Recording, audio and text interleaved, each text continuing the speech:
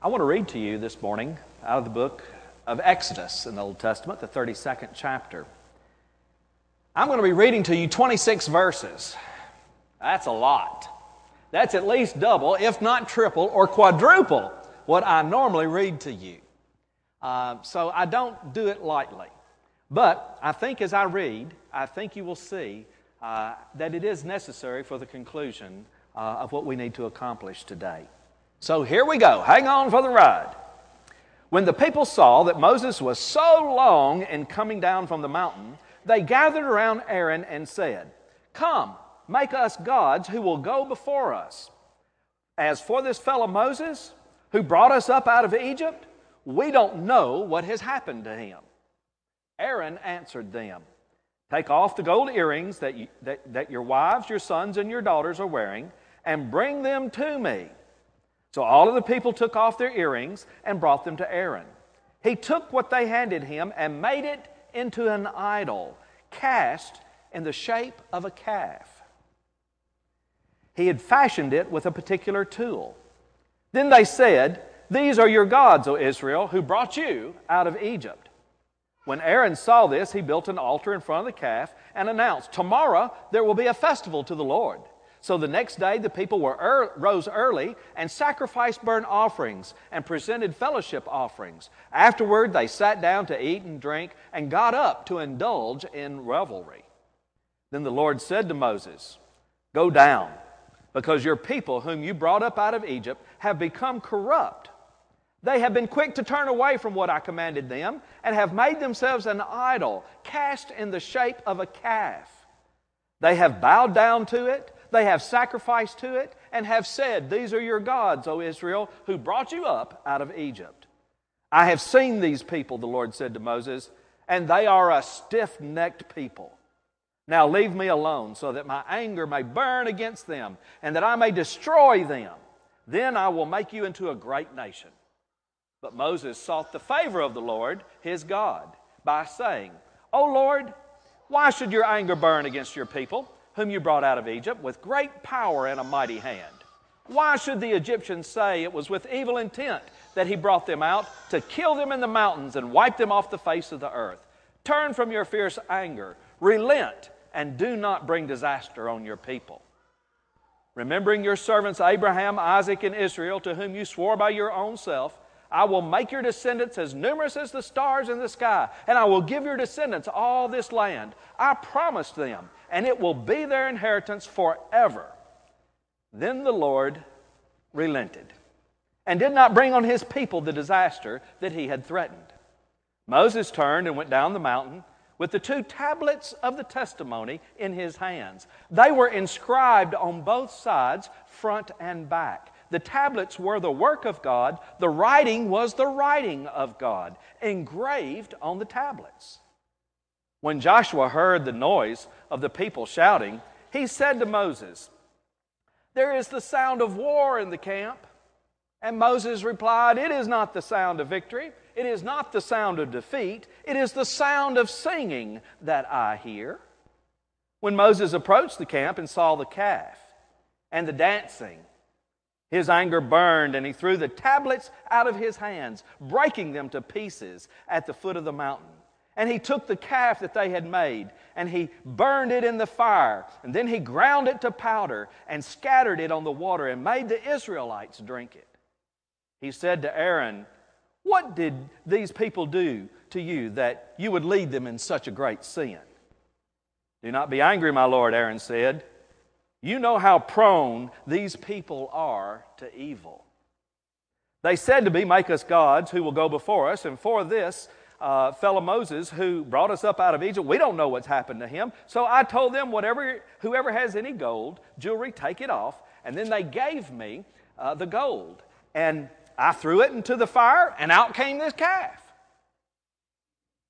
Moses saw that the people were running wild, and that Aaron had let them get out of control, and they would become a laughingstock to their enemies. So he stood at the entrance to the camp, and he said these words, "Whoever is for the Lord, come to me." This is the word of God for the people of God. Thanks be to God. There is an expression that is said sometimes when there is something obvious within a group that people are not wanting to talk about. And someone might say, well, let's talk about the elephant that's in the room. Have you ever heard that expression? Well, folks, there's a cow in our sanctuary. A golden cow in our sanctuary. And, wow, I don't know how that makes you feel to come to church and see a golden cow. Makes me feel sort of weird, does it you? Because it's not one of the symbols of the church. And here's a little secret. It's really not gold. It's really not. Paper mache and a little bit of gold paint. That's all it is. But it is symbolic of something that is in the room with us. And it speaks to something that we all live with, whether personally or corporately as a church. You know the story much better than I even. Moses had been through an awful lot to lead the people out of Egypt. You know all the stories about his calling and him rescuing the people, all the plagues and the Pharaoh and all the fighting and fussing and crossing of the sea. And you know all those stories. They had been through all of that. And when they got through all of that, then they got to a place in the wilderness and they just went round and round and round, almost lost in a wilderness. And then Moses goes up on top of this mountain. And he's up there a long day. Elsewhere in the Scriptures it says that he was up there for 40 days and 40 nights. You've heard that expression before when it rained, the great flood. And that's an expression in the Scriptures that really just means not literally 40 days and 40 nights, but a long, long time. So long that the people of Israel began to wonder about Moses, would he ever be back? Because, it's perilous climbing a mountain. There's a lot of different ways you can have an accident.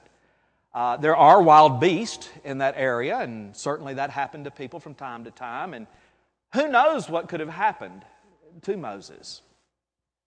But the Scriptures are pretty clear. The people became restless. He was their leader. Joshua was with him. He's second in command. And their leaders are gone. They're not there. What are we to do? Well, left to their own selves to function, they don't do really well. Because they quickly identify Aaron as next in command and say, Aaron, lead for us. Do something for us. Make us a God to go before us. So Aaron then says to all the people of Israel, take off your gold earrings that your wives, your sons, and your daughters are wearing and bring them to me. Well, I don't know about you, but I can remember years ago, telling my age, I guess, a little bit, but I remember back in the 60s and 70s when guys started wearing earrings. Remember, some of you remember that. Guys started wearing earrings. It was a weird thing. It was different. And I never did allow my boys to wear earrings. I always told them I thought it was a girl thing. And I said, if you're going to wear the earrings, you got to wear the bra and the panties that go with it.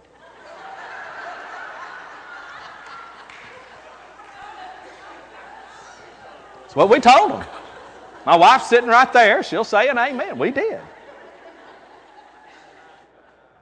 But you can clearly see the people of our age are really no different than the people of way back years ago, because the guys were wearing earrings way back then. That's what they did. Aaron said, give me your gold, bring it on, give it here, give it up, I want it. And he melts it down, and most likely, most of the scholars agree that there was some sort of wooden image that went back to some other territories. That was the image of a calf. And that he, in essence, gold-plated it, covered it with gold. It says with a particular tool that he used, which we think was something of a little bit of a hammer, that because gold is soft and it is easily manipulated when heated, most likely something like a hammer was used. And he plated this thing and he made it into a god, built an altar for it to sit upon, and then called for a festival and proclaimed that this really is the God that led us out of Egypt. This is the God who's brought us this far. Bow down and worship. And so they do. They worship a cow. And not only did they worship, they offered sacrifices to this thing. They then sat down and ate and drank. And it says they then got up to indulge in revelry. Well, revelry is just another word, most of the scholars believe, for sexual misconduct. That's what they did. And that's the scene that God starts talking about to Moses. Moses is up on the mountain. He and God are having a conversation. And God is saying, look here, Moses, your people have really gone bad. They've really done it now. They're making me mad. I'm angry, I'm angry, I'm angry. They have made a cow to worship. And they've done all these despicable things that are not pleasing in my sight, because I'm giving you this tablet, and on the tablet the second commandment says, thou shalt have no graven images. And that's exactly what they've gone and done. Moses realizes that God is really, really peeved. And he's fixing to do something about it. And so he intervenes. He says, hey, Lord, hey, hold on just a second. Come on, you put me in charge of these folk down there. And hold on, don't get so angry. Don't be angry about this. Don't be so mad. Just let me go down and talk to them. And so the Lord God does, the Scriptures say, relent or reconsider, and sends Moses on his way. Moses gets down to close to the bottom of the mountain. He begins to hear this noise. Joshua's with him, saying, oh, it must be the sound of war. They've been battling. They've been fighting. Had to defend themselves. And Moses says, no. I know the sound of victory. I know the sound of defeat, and it's not either one of those. That's the sound of some sinning going on. That's what he says. Then he gets down there and sees the golden cow. And sees that thing, sees what they're doing, and wow, he gets caught up in the moment. His anger gets away from him to such an extent that he probably does the very same thing that he chastised the Lord God for doing. He got mad as could be. And therefore he threw the tablets down, broke them to pieces, and went in. And do you think he began to clean house? He sure enough did. He began to get righteous with them, let us say. Got righteous to the place where he pulled Aaron aside and he said, Aaron, what in the world possessed you to do this thing, to lead these people to such evil? Why did you do that? No, Aaron basically says, well, you know these people, they're prone to evil. It's their fault. They're prone to evil. They're just going to do these things from time to time. And they gave me this gold, and I put it into the furnace, and whoop, out came a miracle. It just happened, God. I don't know. It just happened. Well, that doesn't suit Moses real well. And Moses is pretty clear about it, that he has led them into sin. And he realizes the people are out of control. Out of control. And he sees then that it's a time for somebody to step in and say, hey, no more. This has got to stop. And he says, all of you, for whoever is for the Lord, come with me. Whoever is for the Lord, come with me. I went to Cokesbury this last week. Had to pick up some resources for the church. Have any of you ever been to the Cokesbury bookstore in downtown Nashville? Some of you? A few of you have. Well, a few of you have. Well, you who have been know that when you go to the Cokesbury bookstore, it is downtown, okay? And everything that's downtown you see when you go to the Cokesbury bookstore. Well, we preachers for many, many, many years have not been very pleased because, we don't like having to go downtown and be confronted with a whole lot of junk. And right directly across the street from the Cokesbury bookstore is, guess what? A house of ill repute. Some people call it a strip joint. Right across the street. We have never, ever been pleased that that was there. So I went downtown, and guess what? There's a new convention center being built. And every single one of those businesses are gone. I said, thank you, Lord. I knew you'd get them one day. You did. You see, we don't think that a house of ill repute will bring the Cokesbury bookstore much business. We just don't think those kind of folks are going to come wanting to buy religious books. So we're really glad that it's gone. A convention center, maybe it will bring us some better business. We hope that's the case. But I got down there, and I was inside talking to the manager there, who's a friend of mine, Ann Carty, and standing there talking about resources and different things, and all of a sudden the building began to shake. And there was this huge boom, and boom, the thing was shaking. I thought, I'm fixing to die. I didn't know what it was. Well, everybody else is walking around like, oh, it's no big deal. They're just blasting some dynamite across the street.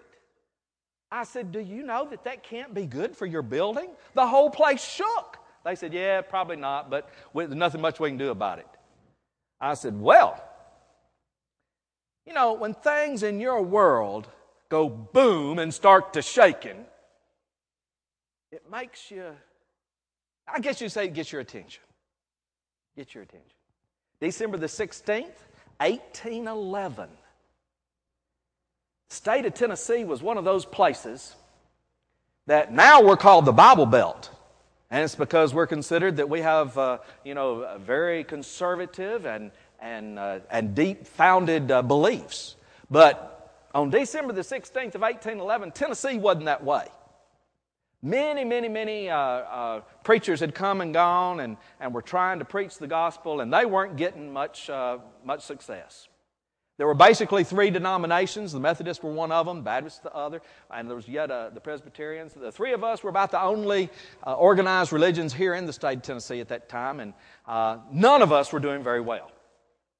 And it's because people were not in tune with God. They were in tune with other things. And on that date of December the 16th, 1811, the world started shaking. And there was a great earthquake that struck the whole southeastern region, but particularly Tennessee. It was the day the Mississippi River flowed backwards, And it was also the day that Reelfoot Lake was formed from the backwaters that flowed into that area. And do you know that when the world started shaking, people started getting religion? Do you know that? The Methodist Church reported at the end of 1812, 1 year after the earthquake, the Methodist Church reported a 50% increase in membership. Our world's been shaken, and our world is continually being shaken.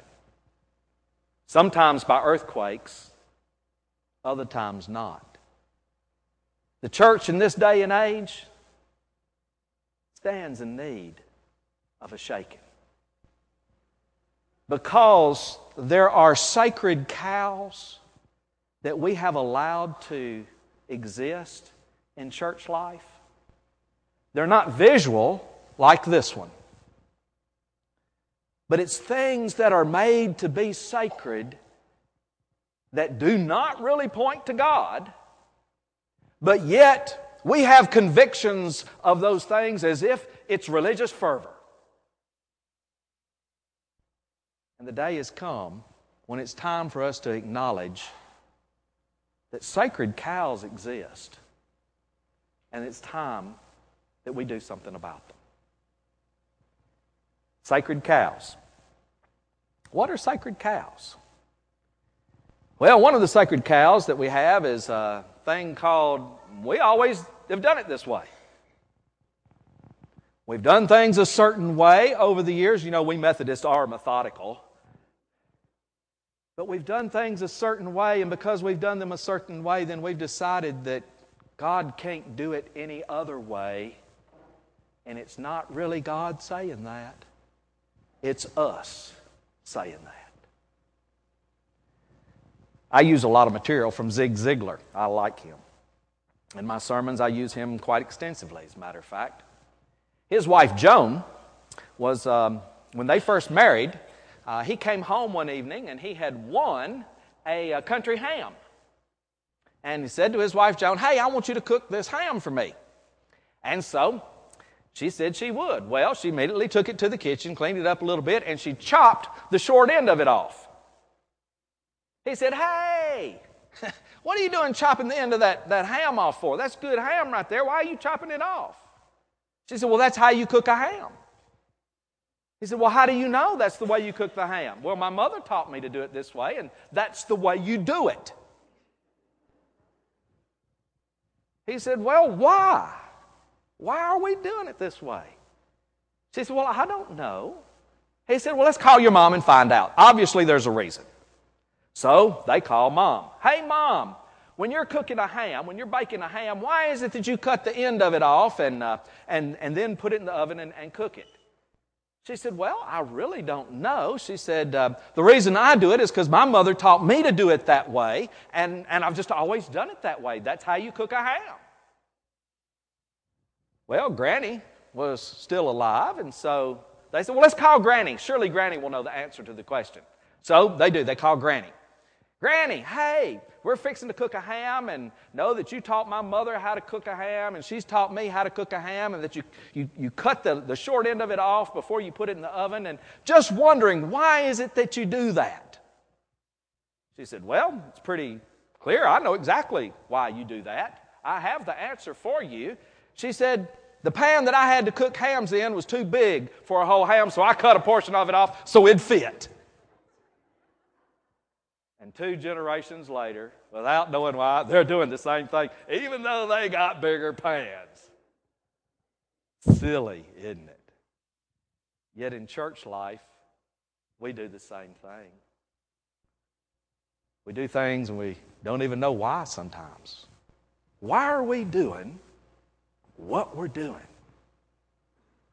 Does it give God the praise that we want God to have? That's the answer to the question. You heard about the preacher who got a new appointment. He went to this new appointment and was preaching one Sunday morning, first Sunday there, and he realized that when they stood up to sing the doxology, they stood up and they all turned around and faced the back wall. Sang the doxology, turned back around, sat down. He had never heard of that.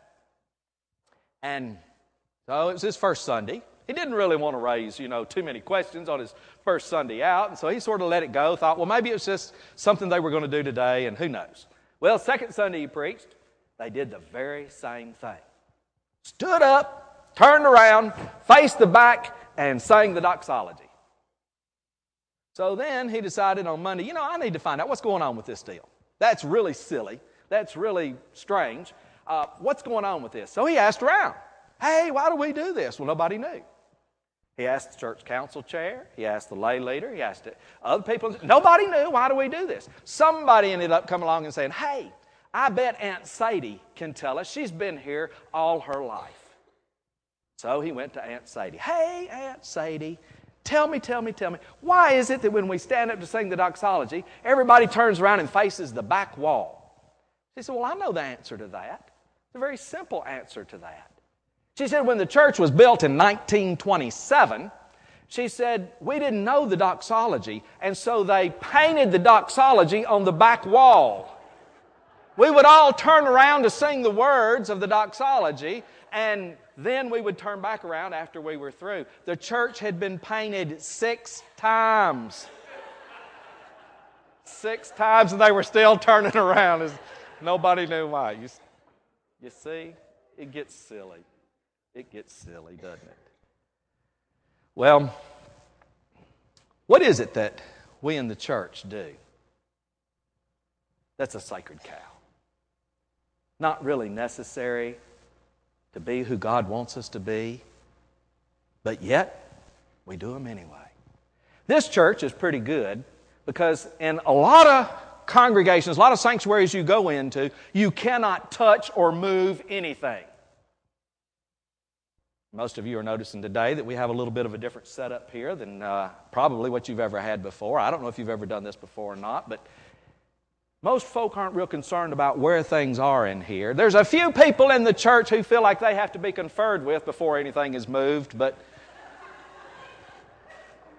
I'm getting over them.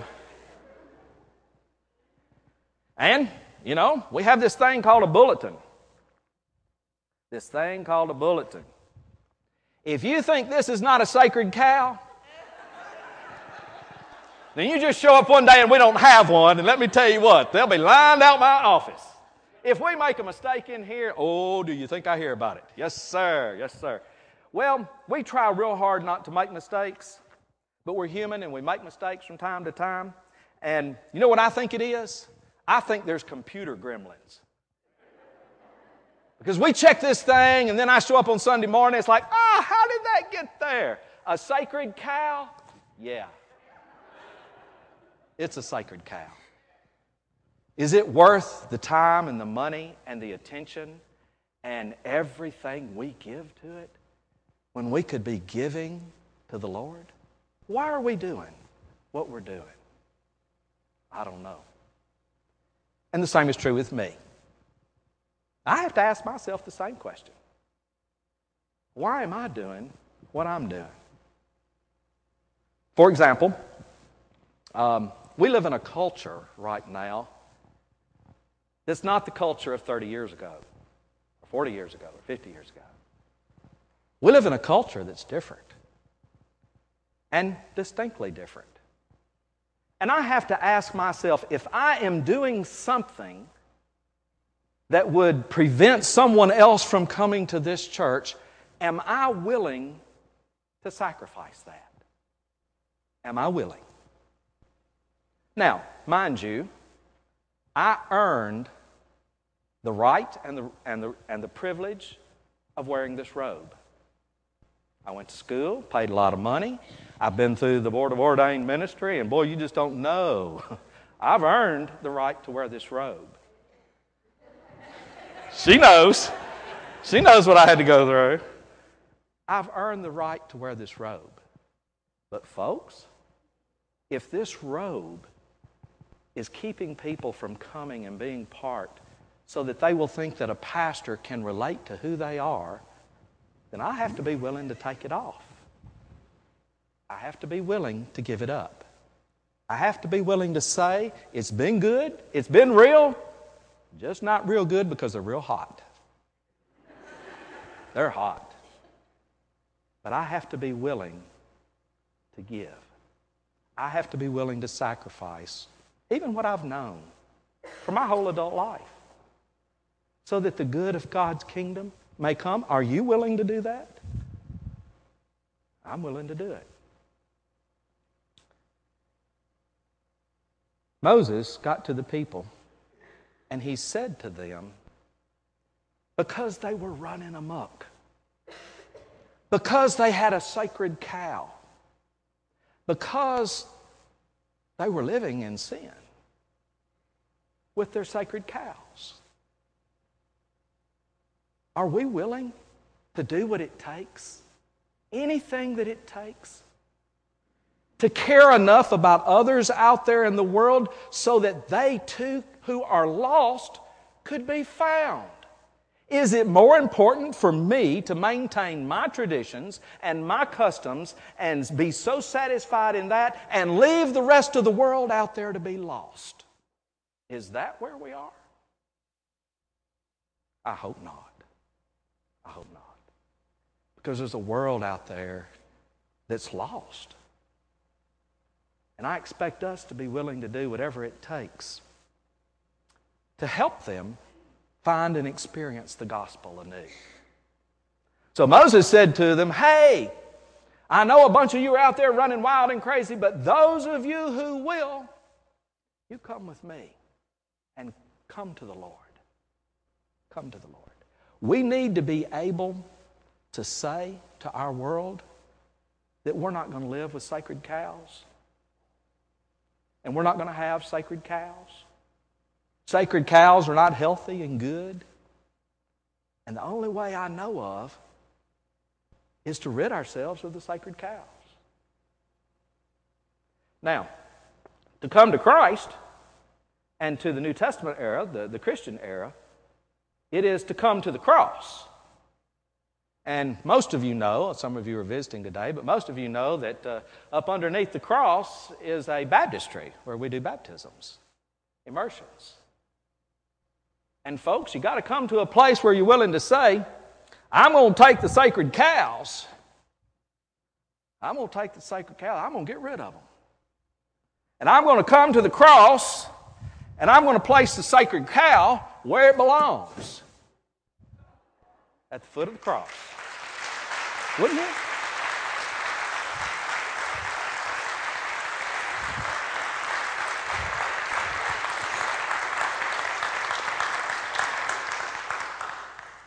God calls us to be a people who would have a living faith, who would not put hope or trust in a sacred cow.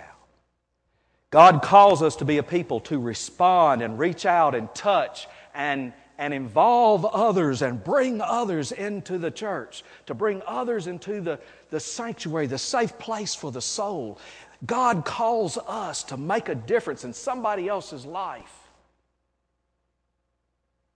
Who's going to throw away the sacred cows? Come with me and offer themselves to the Lord. Let's pray.